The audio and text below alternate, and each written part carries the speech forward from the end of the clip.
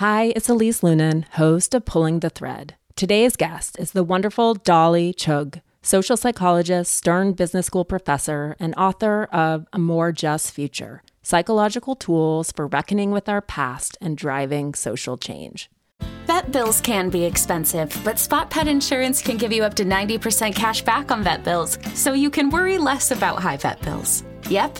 Up to 90% cash back on vet bills for unexpected accidents, illness, and even routine care. And with Spot Pet Insurance plans, you can go to any vet you want in the US or Canada. There's no network you need to stick to, so visit your favorite vet and you can save money on expensive vet bills. That's Spot Pet Insurance. It's no wonder Spot is America's favorite pet insurance. Visit spotpet.com for a free quote today.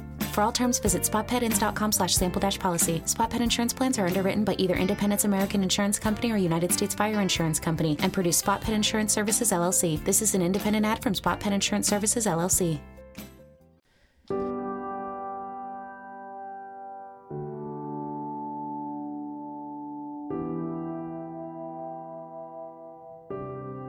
Hi, it's Elise Lunan, host of Pulling the Thread. I'm an author, podcast host, and parent who built a long career in media. I grew up in a state of perpetual curiosity, investigating the world and asking a lot of questions. In this show, I chat with culture-defining leaders, thinkers, and experts about this rare moment that we find ourselves in and how to think about our own lives and experiences within a larger social and spiritual construct. What I'm positing it is an ability to grapple with contradiction. So that's the paradox mindset that Wendy Smith, Marianne Lewis, and other scholars have shown that when we're able to sit with two conflicting things in our minds, for example, that if we stick with the example in South Africa, it may be true that if I'm a student, that my parents and my grandparents participated in actively supported apartheid, and that they were also wonderful parents and grandparents. Like, those two things can be true. And being able to sit with that contradiction gives me the emotional limberness to kind of, push my way through the emotional slog of this is awful. This is awful. And to sit with terrible things happened. That's the only way you can do it. So says Dolly Chugh, award-winning social psychologist at the NYU Stern School of Business, where she is an expert researcher in the psychology of people and goodness. Her first book is the wonderful The Person You Mean to Be, and she just released a second called A More Just Future, Psychological Tools for Reckoning with Our Past and Driving Social Change. Both books serve as inspiring yet practical guides for those of us who seek to be better. A More Just Future builds on Chugh's first book, which equipped readers with the tools to be goodish people who stand up for their values. In her latest, she offers a guide to reckoning with the whitewashed history of our country in order to build a better future. The seeds of today's inequalities were sown in the past, she tells us, and it will take an extra dose of resilience and grit to grapple with the truth of our history and to make the systemic changes needed to mend the fabric of our country. Moving from willful ignorance to willful awareness is not easy, leading to uncomfortable feelings of shame, guilt, disbelief, and resistance when we encounter revelations that run against what we have long been told. But it is possible to love your country with a broken heart, she says, imploring us to grapple with contradiction, employing the paradox mindset as we shift from the rigidness of either or to the nuance of both and. So to hear how we can all become gritty patriots, let's get to our conversation. I feel like when we last spoke, I was like, what's the next book? What's happening? So congratulations. I feel like your first book did just come out, but that's I think because of the COVID factor, right? Like those years, right? It does feel still like yesterday. fast. Yeah, it is, actually. Thank you. Yes, it is. And you're writing a book, I am writing a book, and it's interesting because you have been in my mind and you are in my bibliography because my book is in some ways about the ways, well, in many ways, it's about the ways that women are conditioned to be good and why that you would call it self-threat or that threat to our ideas of our own goodness is so terrifying. And I would qualify it as I qualify in the book, I'm a white upper middle class, straight woman. Yeah. And I recognize this is definitely, I don't know if it's true of, I can't say whether it's true of all women. This is, very much written from my perspective. Definitely, I would argue true for sort of that middle class. Have you read Rachel Simmons' book, that classic Odd Girl Out? No. It's about girlhood and aggression, and it's fascinating look at the way that aggression comes out for women, primarily in social forms. That's the acceptable version. Whispering, back channeling, whereas physical aggression for boys is lauded.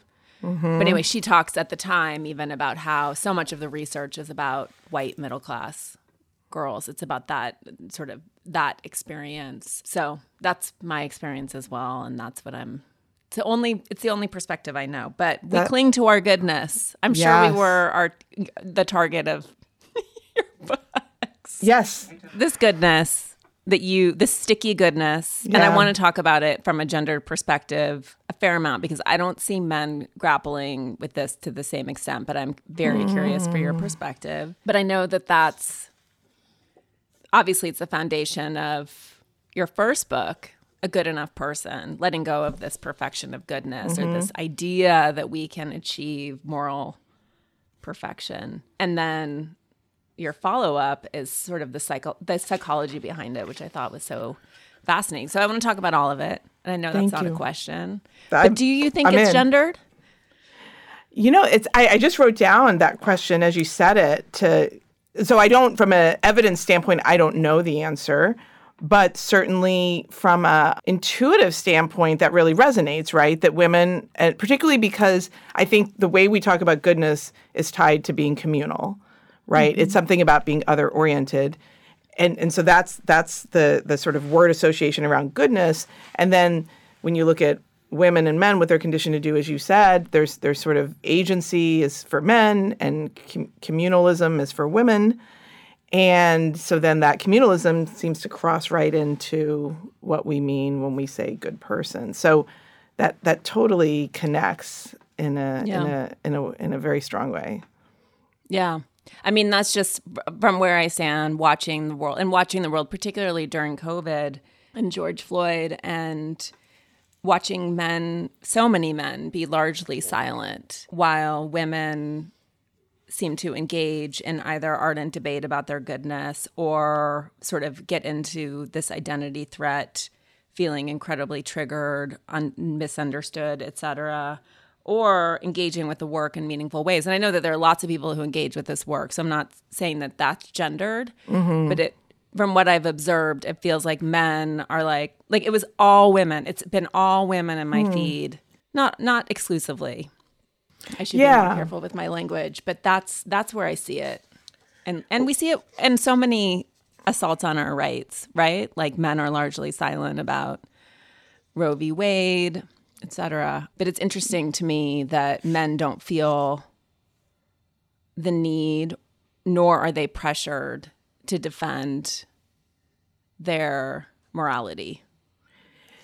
Yeah, that's interesting. So a few thoughts are coming to mind with that. So I think it's clear that they're not rewarded for doing it. I'm not as clear that they don't feel the need to do it. I think, they are punished many times for caring about others. And so I can see how, because it aligns with what women are rewarded for, we express it. And because it doesn't align with what men are rewarded for, they may feel it but not express it, or may channel it in different ways. Well, you were also saying, I started drawing a little diagram of just connecting a bunch of ideas that I had never really connected until you started connecting the dots, which is, we already connected at the beginning of the conversation, communalism of women, communalism, and this good person idea seems to align. We also know that women are conditioned often around perfectionism, and that sets us up for a fixed mindset, a very brittle good person identity, where we do get triggered when it's threatened, because if we're not good, there is only one alternative, that we're bad, because it's so brittle. It's a fixed mindset. it's not dynamic and stretchy and growing and growthy or goodish the way I've talked about it and written about it. And so that perfectionism seems to play into this dynamic that you're describing as well. So it does feel like it's a little bit of a perfect storm, isn't it? Like of expectations around women versus men, and then how that plays out in these times of crisis and transition. And No, and that brittleness that you just mentioned, that feels so resonant, but it's also not this permanent state, right? Like we recognize that there's no finish line, there's no moment. And so you always talked about, and this has lodged in my mind, affirmation cookies, right? This desire, this ongoing need to be affirmed in our goodness. We want the cookie. We want that validation, which of course is not the reason to do anything. And we recognize that, but it's the only way that it makes us, I think, feel safe. Is that what it is? Is there a psychological desire to feel like you're on steady ground, on the right side of history? Interesting. Well, I think we can say that we are psychologically fueled by the need to affirm identities we care about. So those affirmation cookies, it's just like we crave sugar and we're wired for that. We crave affirmation. And I actually don't even think we should feel bad about it. Like, that's how we're wired. You know, there's a study that showed that for identities we care about, you know, we value affirmation more than our favorite sex act or our favorite drink or time with a close friend. I mean, we really crave it and seek it, and when we don't have it, we try to like find it and heat seek our way towards it. So yes, I do think those affirmation cookies are really central to this story but I don't know that it's we want to be on the right side of history as much as that we want to. Some of us want to be on the right side of history. If that's the identity we care about, then we will seek to affirm it. But I'm not sure that everybody's worried about being on the right side of history, is I guess where I landed. Yeah. What's the psychological ground like that puts this desire to have our identity affirmed above all other pleasures or wants? What is that core thing? Yeah. I mean, there's lots of research on self-threat. That's when you feel your identity is threatened. If you care about being on the right side of history and you do not think you're being seen that way, or you don't feel like you're behaving that way, you will feel that kind of red zone defensiveness. And I would say my second book expands the idea from thinking about the research on self-threat to the research on social identity threat. And that's where groups we belong to. So if I identify as an American and I care deeply about my identity as American, as a proud, patriotic American, that identity, if I feel like it's being, somebody's chipping away at it or doesn't believe it or, is questioning it, I will feel that same kind of threat that I feel that self-threat, but now it's like part of this group I belong to. Or I think maybe if I'm more precise in describing it, if I feel my group is being criticized, like my ancestors are being criticized, my heritage is being criticized, I feel that same kind of threat. Right. And then it becomes obviously incredibly discordant when your identity as a patriotic American, and I loved your conversation about that. I very much relate to that. I love America. I'm very grateful to be American. But when it feels defaced or appropriated by like MAGA, right? And then suddenly you're like, I can't love the flag, or these things become discordant in our minds about what does it even mean to be patriotic or nostalgic or grateful. It's big, right? It's really big. And that's, that's where I'm writing from, is a place of that what you just described, that turmoil around that of feeling like, wait, is the only way to love my country to never question it or to not look at what has been and how it's affected the world I'm into now?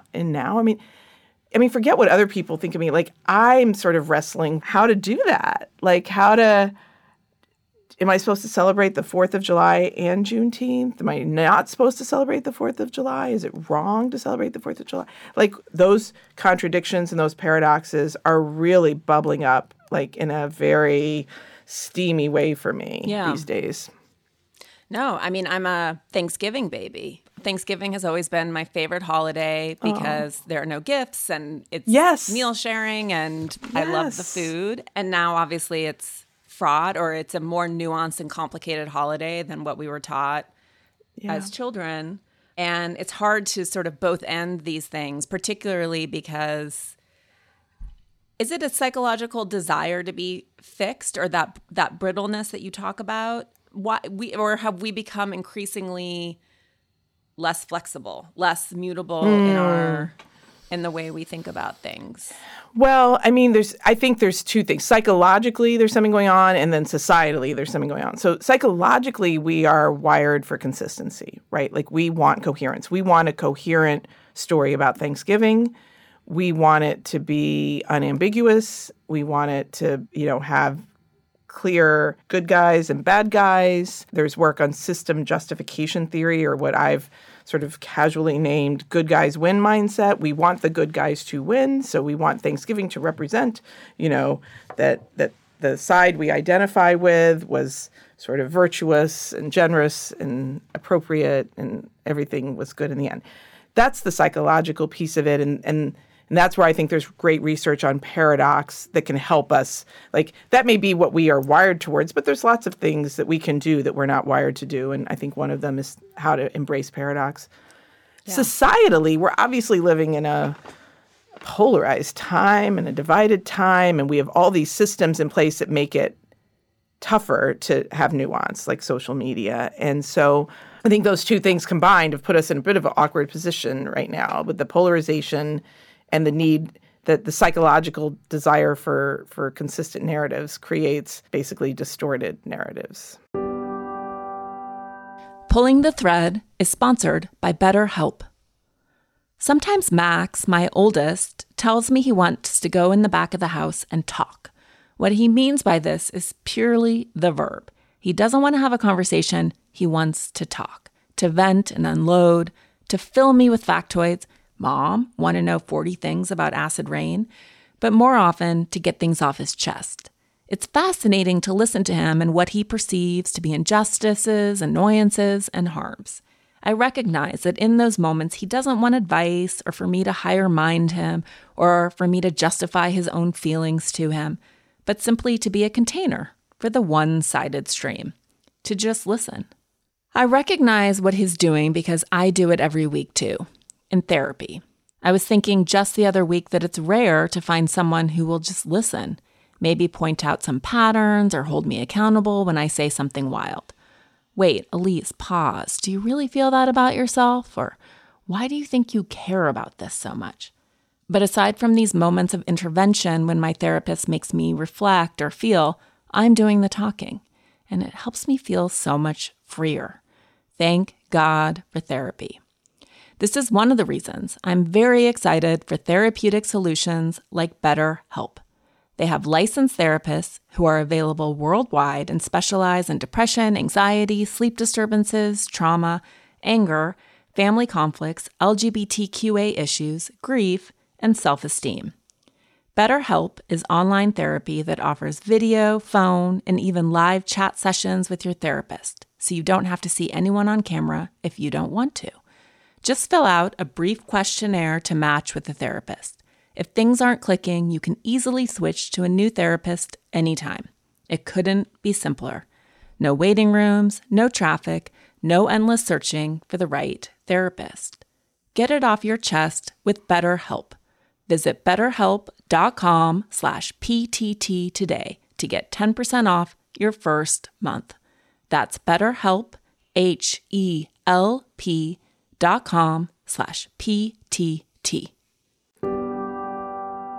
I love your conversation about divisiveness, which you talk about in both books, both the way that judgment, quote unquote, is used to shut down conversations or shut down people, you're being divisive, or that we see it as inherently negative, evil, bad. And yet, absent divisiveness, we would be living in prehistory. We would be living with like brutal schemes. Like divisiveness is what generates change, right? Divisiveness, as you write, without the divisive times in our country's history, we would still be, quote unquote, united in slavery and segregation. Divisiveness is not always bad. It's genesis of change. That's right. It is. And, there's great work on what's called the hindsight bias. The hindsight bias is how whatever things are now, just seems inevitable, right? Like whatever, after like debating for 20 minutes this morning over what to wear, whatever I ended up wearing sort of seems like I can't imagine an alternative where I'd worn a dress instead of my little pink jeans that I'm wearing right now. But more seriously, the hindsight bias shows up where, let's say, Dr. Martin Luther King led the March on Washington and many civil rights activists fought Jim Crow laws, et cetera, et cetera. So we look at the world we live in today in the United States, and we can't imagine segregated water fountains. We just think that's like a preposterous thing because we assume that in hindsight, of course, that will have changed, that something will have changed that existed. But the reality is it didn't have to change. And there were many attempts to change it that were not successful. And so it only looks inevitable after it's happened. And I think how we look at divisive times is seen through that lens of the hindsight bias of like when we're in a meeting at work and somebody's challenging how we're hiring and questioning whether this is really an inclusive method towards diversifying our workforce. And they're sort of getting persistent and frustrated because they're not getting buy-in from others. And we want to say, I think you're being divisive the way you're approaching this. We're doing our best here. And we've now labeled that person as divisive. What we've done is forget that that's exactly how change has always happened, is through people being, quote unquote, divisive. And I have to keep reminding myself that because I'm kind of a smiley, people-pleasing person that sometimes gets a little like, stop being so divisive. So I have to remind myself of the factual base here, which is that divisiveness is critical to change. Sometimes it comes in the form of heat, making people uncomfortable, sort of pushing the envelope. Sometimes it comes in the form of slower change, light, more incremental. But it is essential to us moving in directions that many of us care about. Not to take us on a tangent, but I loved when that difference. Can you just elaborate a little bit about what you mean by heat and light? Because that was such a light bulb moment for me. I see what you did there. Yes. So I actually tried to find the source of the heat and light metaphor, and many have used it over the past 100+ years, have not found the original source, but I think it's really powerful. So the idea is that when we're trying to initiate change, there's different ways to go about it. We have different tools of influence. And sometimes it's just temperamentally. Some of us are oriented towards ways that are more education-driven, awareness building, bringing people along at whatever pace they're able to move. That's light-based change. Other people, maybe temperamentally, are more comfortable with pushing people, initiating some conflict, some discord, some divisiveness, challenging systems in a faster moving way. And those are heat-based systems. By definition, heat makes people uncomfortable. That is exactly what it is meant to do. I have a theory that heat is needed for changing systems and light is needed for changing minds. I don't have data to prove that, but there is data that shows that movements in the past that have relied heavily on heat and not as much on light, or the other way around, have not seen as much progress as movements that have had both heat and light working in parallel. And so that sort of aligns with my theory about systems and minds and, and heat and light. I, again, have to keep reminding myself because I do tend to lean towards light. And people like me can sometimes hear people bringing the heat and do a little tone policing or I think, you need to kind of read the room, which is my favorite phrase as the parent of two teenagers. Read the room. And I can hear that dialogue going on in my head. And I really have been practicing pulling it back and reminding myself of how important the heat and light is and how grateful I am that there's people willing to bring the heat when I'm, quite frankly, too much of a scaredy cat to do it. I should be so grateful that there are people willing to do it. And people who bring the heat who can sometimes get frustrated or judgmental of people who bring light also need to remember that how important that essential work is and that there are people with the patience to do it. Yeah. No, it's interesting, sort of the aversion. But I think culturally, people like Martin Luther King Jr., if I'm getting this right, was heat. Although he's more remembered as light. We've sort of sanitized the reality of who he was to make it, Instagram quotes. But that's heat. Rosa Parks, heat. And yeah, I agree. It seems, again, I definitely don't have any data that to change systems, it's not enough to sort of appeal to people's intellects and minds, but that there's a place for it. I'm with you. I don't think I know how to bring heat, unfortunately. Yeah. Yeah, but thank you for bringing up those specific examples historically, because they're so useful, right? Like at the time when Dr. Martin Luther King was a public figure and alive, he was viewed as radical and pushing too hard and too fast by the majority of white Americans. I don't want to spoil too much, but I talk a bit about Rosa Parks in my most recent book. And there's lots of surprises about her that we don't know about. Let's start with the fact that we often refer to her as elderly, and she was 42 at the time when she wouldn't get up on the bus. So can we all sit with that for a moment? And there's wonderful work by historian Jean Thea Harris and others that have shown, documented in a way that's easily documented, it's not even sort of a hidden history type of situation, that she had been an activist her entire life. This was an intentional, predictable action on her part. She was very active in the NAACP. When she was a teenager, her family moved homes because she had to cross paths with white kids on the way to school. And when they taunted her, she wouldn't back down. And they were concerned that she was going to get hurt. So they literally moved to a different neighborhood where they didn't have to worry about her being taunted by these kids. And they weren't worried as much about them taunting her. They were worried about she would get in more trouble if she stood up for herself as a young Black girl.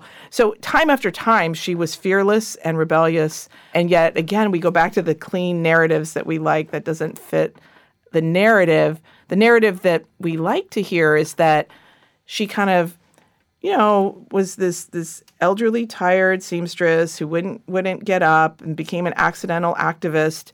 And the rest of the world was like, oh, my gosh, she's absolutely right. Let's fix this. And there was broad support for it. And you notice what's not in that story is that there were many attempts leading up to that failed.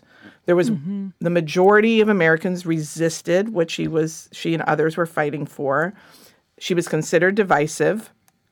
We're hearing all the same words. She was bringing heat, and that she was going to have to push, she and the massive movement she was part of, were going to have to push hard against people's comfort and the majority where it stood then. Historically, we look back with hindsight bias, and it all looks like it was just going to happen no matter what. And that somehow the story prevailed on these chivalric ideas, too, of like, you have this elderly, tired seamstress, and you would take her seat. It's interesting, too, like how it plays into that narrative of, well, of course, I should offer this old woman a place to rest her weary legs. High schoolers are busy, but no one's too busy to help fight cancer. The Leukemia and Lymphoma Society is looking for their next Student Visionaries of the Year. Could that be your child? High schoolers who participate in the 7-week philanthropic leadership development program gain valuable life skills like project management, communication, financial literacy, and entrepreneurship. Forming strong teams behind them, they fundraise for the Leukemia and Lymphoma Society in honor of a pediatric blood cancer survivor right in their local community. Most importantly, this campaign is an opportunity for high schoolers to engage in meaningful work within their community and make a real impact on the lives of blood cancer patients and their families. Sound like something your child might be interested in? You can learn more about Student Visionaries of the Year or even nominate a student at lls.org/students. That's lls.org/students.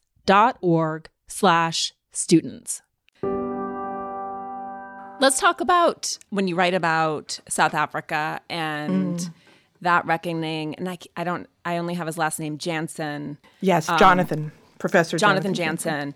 And these three narratives as he's working through this with people about apartheid. Three prevailing narratives, which I think, as you say, apply everywhere. One, I know. Nothing happened. Yep. 2, something happened, now get over it.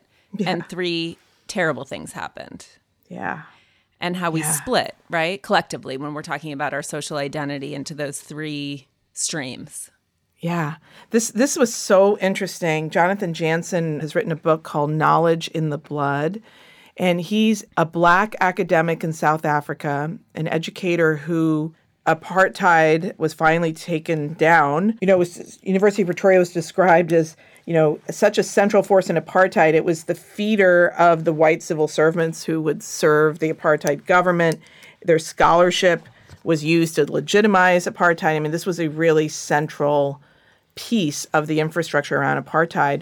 When apartheid no longer existed, or at least, was no longer legally a force, he became one of the senior deans in the university as a Black man in this white university working with white students who, in their adolescence, late adolescence, were seeing this dramatic change in how their country thought about people like him. And he was really interested just in his lived experience as an educator to see how they engaged with him and to see how they cataloged and remembered what was. How are they going to take that into the future? Like why were things the way they were, and how are we going to think about that? And so his book is kind of not really a memoir, but like a educator's kind of recollection of what he saw in his students. And the framework you described was what he came up with is that there were 3 types of approaches he saw in his students: that nothing happened, bad things happened, now get over it, or terrible things happened. And when I read how he articulated that and the examples he gave, I was just blown away. I was like, he could be writing, change the vocabulary, and it sounds like our country. It sounds so similar to how we talk about the past and the different versions and the battles we're having about what to teach in schools, what should be in our textbooks, how to celebrate holidays, all seem to center around these 3 narratives. And again, it's hard to understand the psychology of whole groups. But who do you think is most open to the third? Terrible things happen, and it's time for restoration, restitution, acknowledgement. Like, where does that flexibility come from? Is it driven by guilt and shame, which I know you explore at length in the book as well? Or is it this, I know I'm bad, an affirmation of a different kind of identity? What do you think? What is that? Well, I mean, what I'm positing it is an ability to grapple with contradiction. So that's the paradox mindset that Wendy Smith, Marianne Lewis, and other scholars have shown, that when we're able to sit with 2 conflicting things in our minds, for example, that if we stick with the example in South Africa, it may be true that if I'm a student, that my parents and my grandparents participated in, actively supported apartheid, and that they were also wonderful parents and grandparents. Like, those 2 things can be true. And being able to sit with that contradiction gives me the emotional limberness to kind of, push my way through the emotional slog of, this is awful. This is awful. Yeah. And to sit with terrible things happened, that's the only way you can do it. And so that was the first thing I would say, is that paradox mindset, which also, by the way, has been shown to make us more creative and more resilient. Like, there's lots of benefits to being able to just, and it's not that complicated. It's literally just saying both of these things can be true. Like, it's literally just allowing ourselves that. And then the second thing is, when you referred to it just now, when you talked about shame and guilt, it's the ability to kind of affirm ourselves, as opposed to, like, shame, is an emotion that, as we've heard many times, is sort of where we put a blanket of shame across our whole being, that there's something wrong with me as a whole. And I certainly felt that, at times where I've, used a word that I later learned that has some, racist origin, or I've, confused 2 people of the same race for each other. I mean, these are horrible feelings, and you feel like, oh my God, I am just like the worst. I just want to sink into the ground right now. But that, of course, makes me just sink into the ground and not actually come up and act and face and confront and able to say terrible things happen. So what we want to do is not have that shame that we're soaked in, but be able to sort of affirm, back to affirmation, affirm identities we care about. In the book, I share some research about like simple ways to do that. What are the values I care most about? I care deeply about fairness. I care deeply about equality. Thinking about that, affirming that as an identity I care about, a value I care about, but it's not something where I'm like, I am the worst. I can just move into what is the action, what is the behavior that I need, as opposed to the whole identity that like I've just shredded with my that it's shattered in that brittleness. Shattered, exactly. Yeah.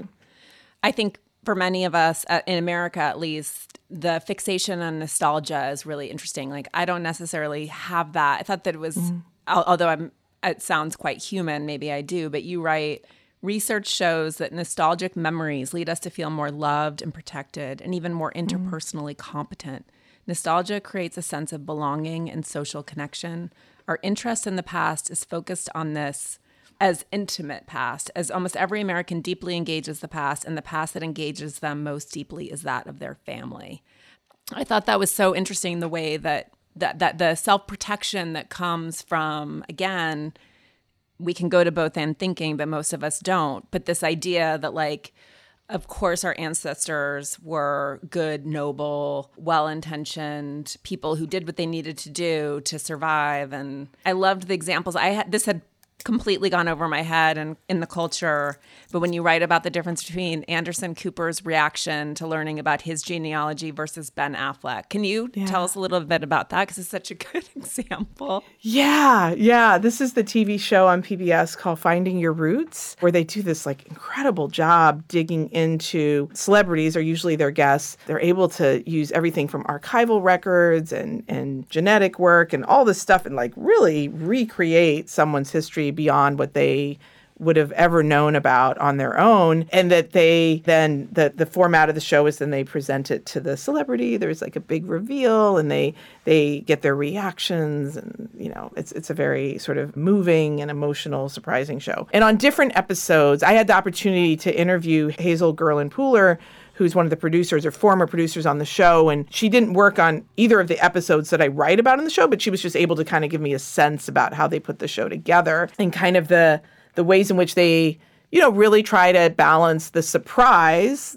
that is the core of the show with also the fact that these are human beings, these celebrities, and, you know, they are going to have real human reactions to these surprises and sort of have to grapple with that on camera. So what I focused on was two little case studies, if you will, from episodes, again, that she didn't work on, but one was Ben Affleck and the other was Anderson Cooper.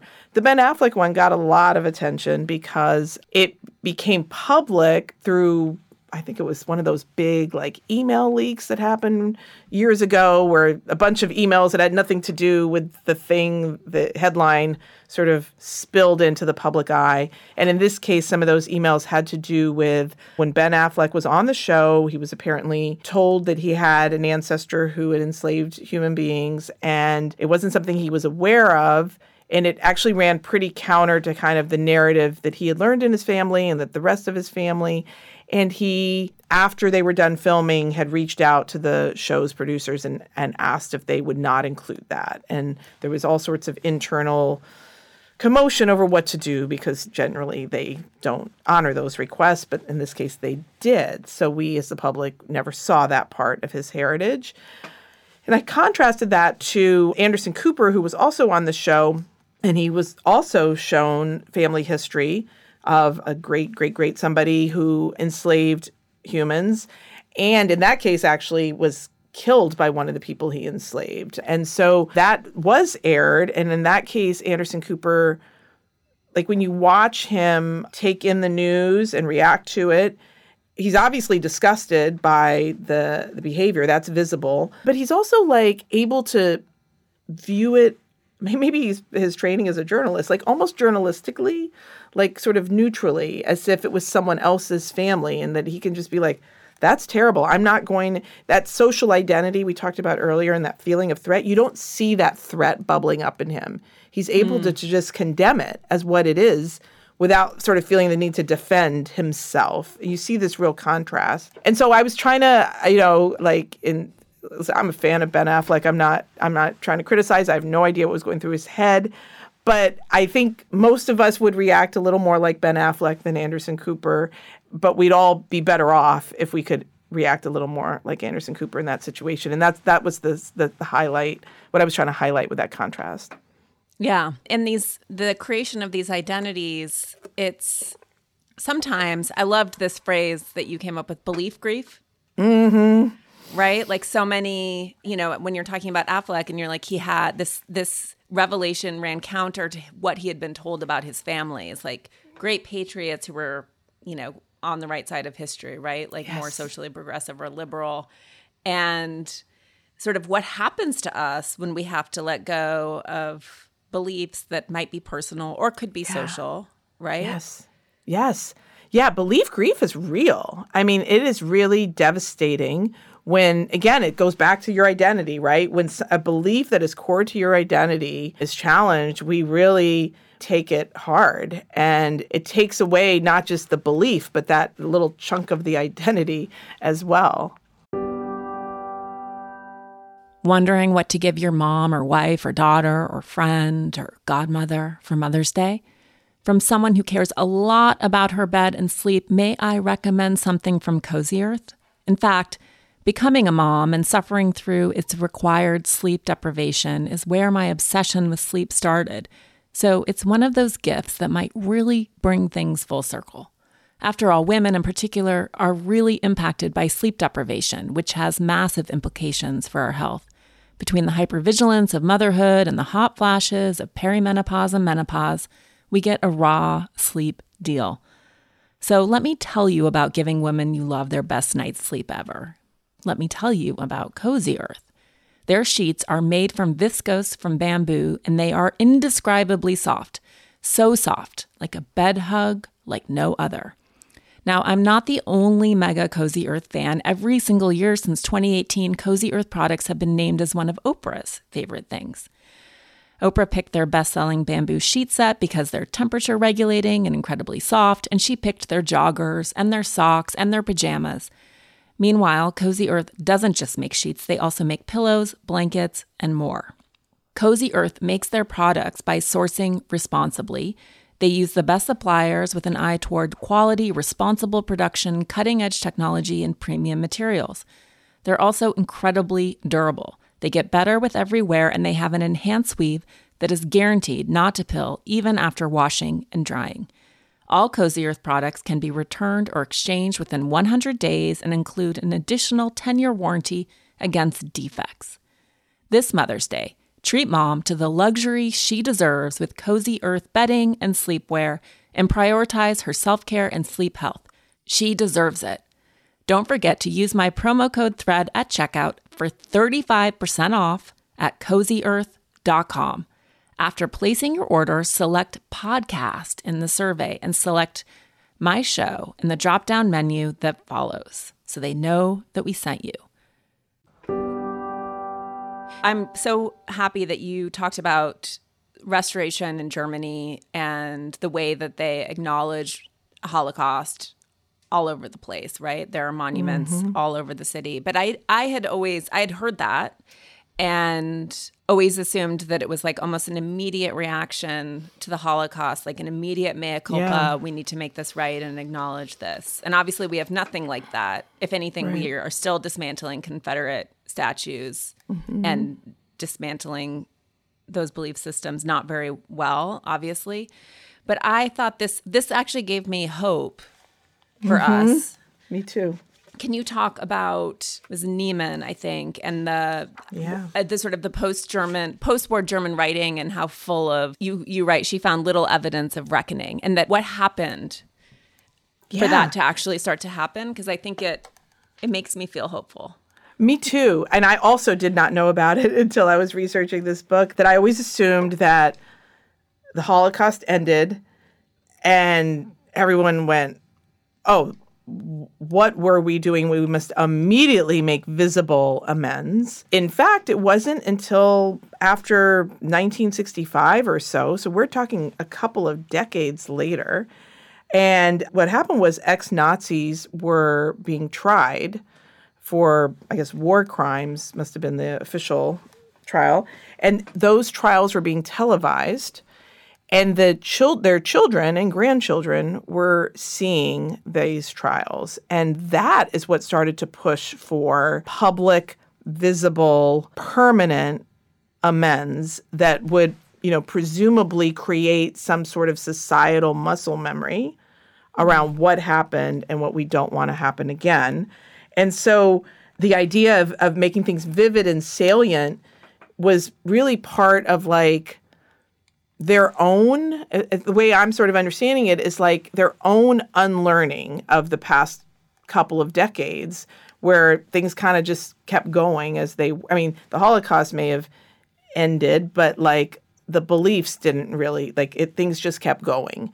And then there was these trials, and then there was this like, now we reckon, now we unlearn, now we, make public collective commitments. And now, of course, their country, like it seems like every country in the world, seems to have their own current sort of struggle going on, but it's not for lack of these public amends. And I also came away hopeful from that maybe it's taking us a little bit longer, but I guess it depends. When I say longer, I don't know what exactly point on the timeline I'm measuring from. But I think I was thinking the Civil War just now. But yes, I think there's still time for us to, it's too late, but maybe there's still time. Yeah. But I also think that what we're experiencing in this country, at least, is these waves of revelation, right? Like, and you talk a lot about sort of the differences in textbooks, right? And the way that things are taught or are not taught or are the things that you've only learned recently, that I've only learned recently, like as a well-educated person, my paucity of awareness is humiliating. And, I didn't know, like you, that Native Americans were sent to boarding school until maybe 10 years ago. And I grew up in Montana. So I think that part of it is, yes, those events seem so far away.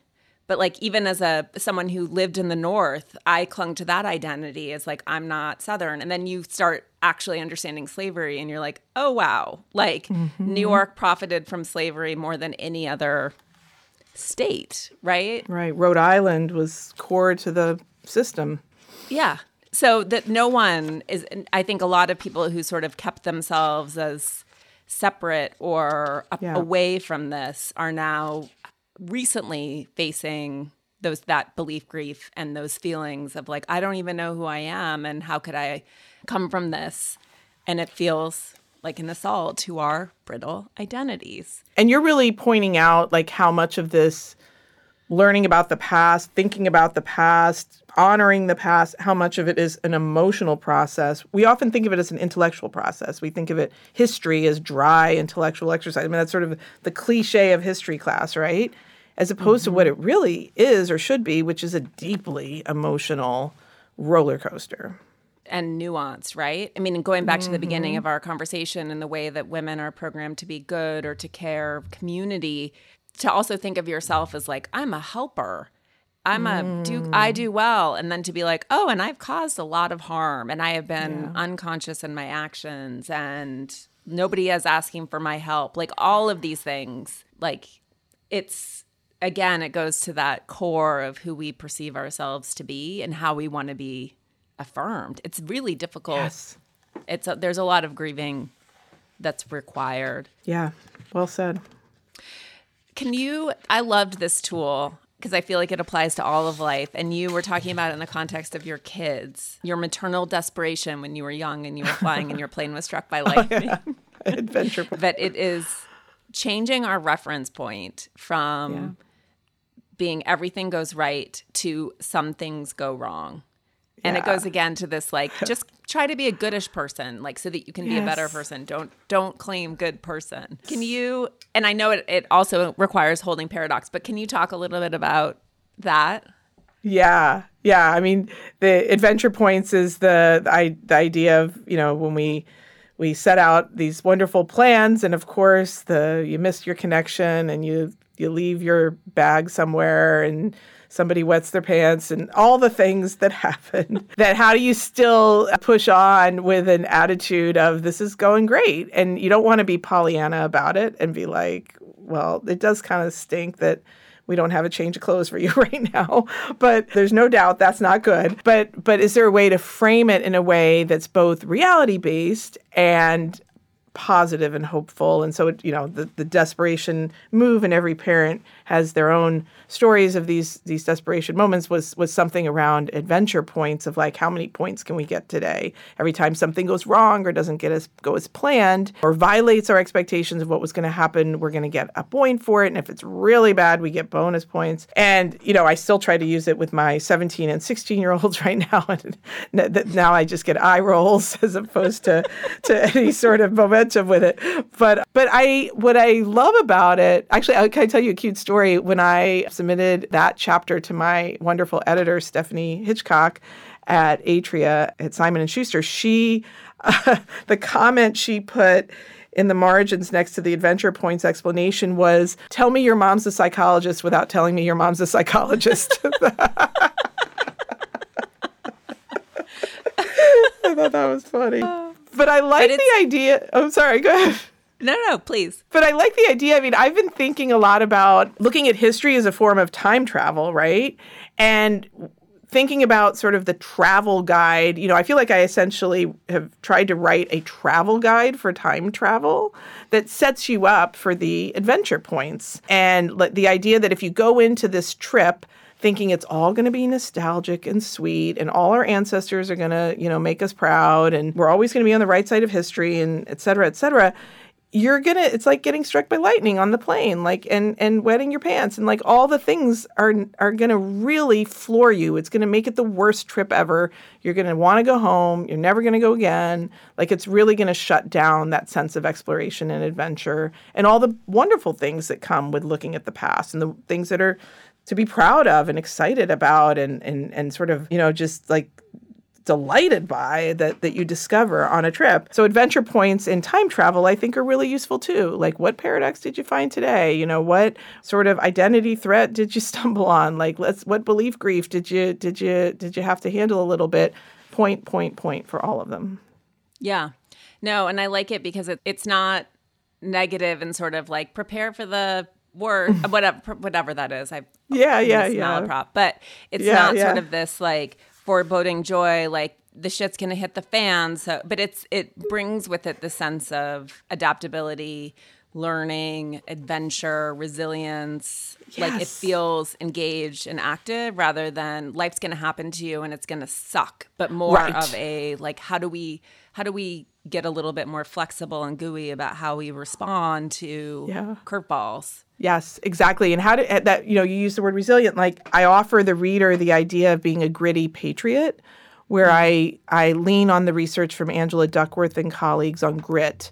Grit they define as passion plus perseverance in pursuit of a meaningful long-term goal.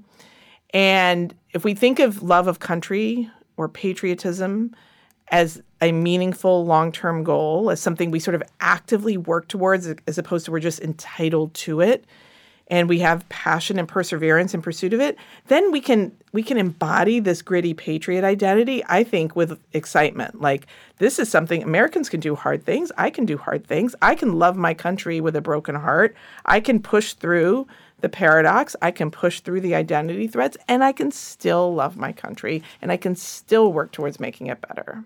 Yeah. One of the things that I love about your books is that even though you're an academic and professor and a psychologist, it's sort of you embody this idea of like showing your work.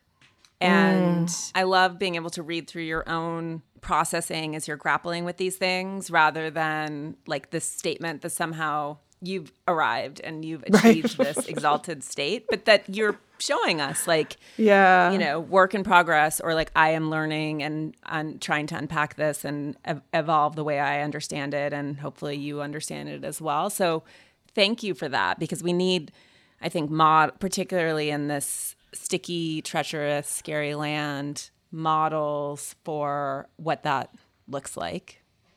Thank you for saying that. Actually, it's funny, while we've been talking, you've been such a amazing supporter of this work, and so you're one of the first podcast I'm doing as we launch this book. And my internal dialogue as we've been talking is feeling my own struggle and resistance with doing what I feel I do well on paper, making my own learning visible. I'm struggling to do verbally because it takes practice. It's hard, right, to do that. And I'm early in the launch process, so I've been having this internal dialogue. So it's very interesting you name that, and it encourages me to keep trying.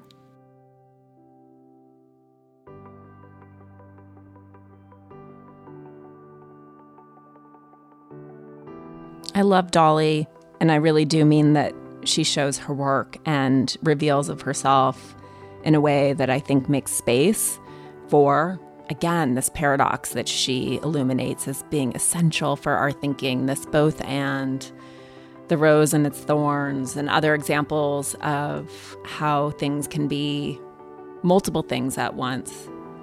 She asks the question, and I think many of us can feel this way, particularly when there are regressive policies happening across the country, rights that we maybe took for granted being rescinded, etc.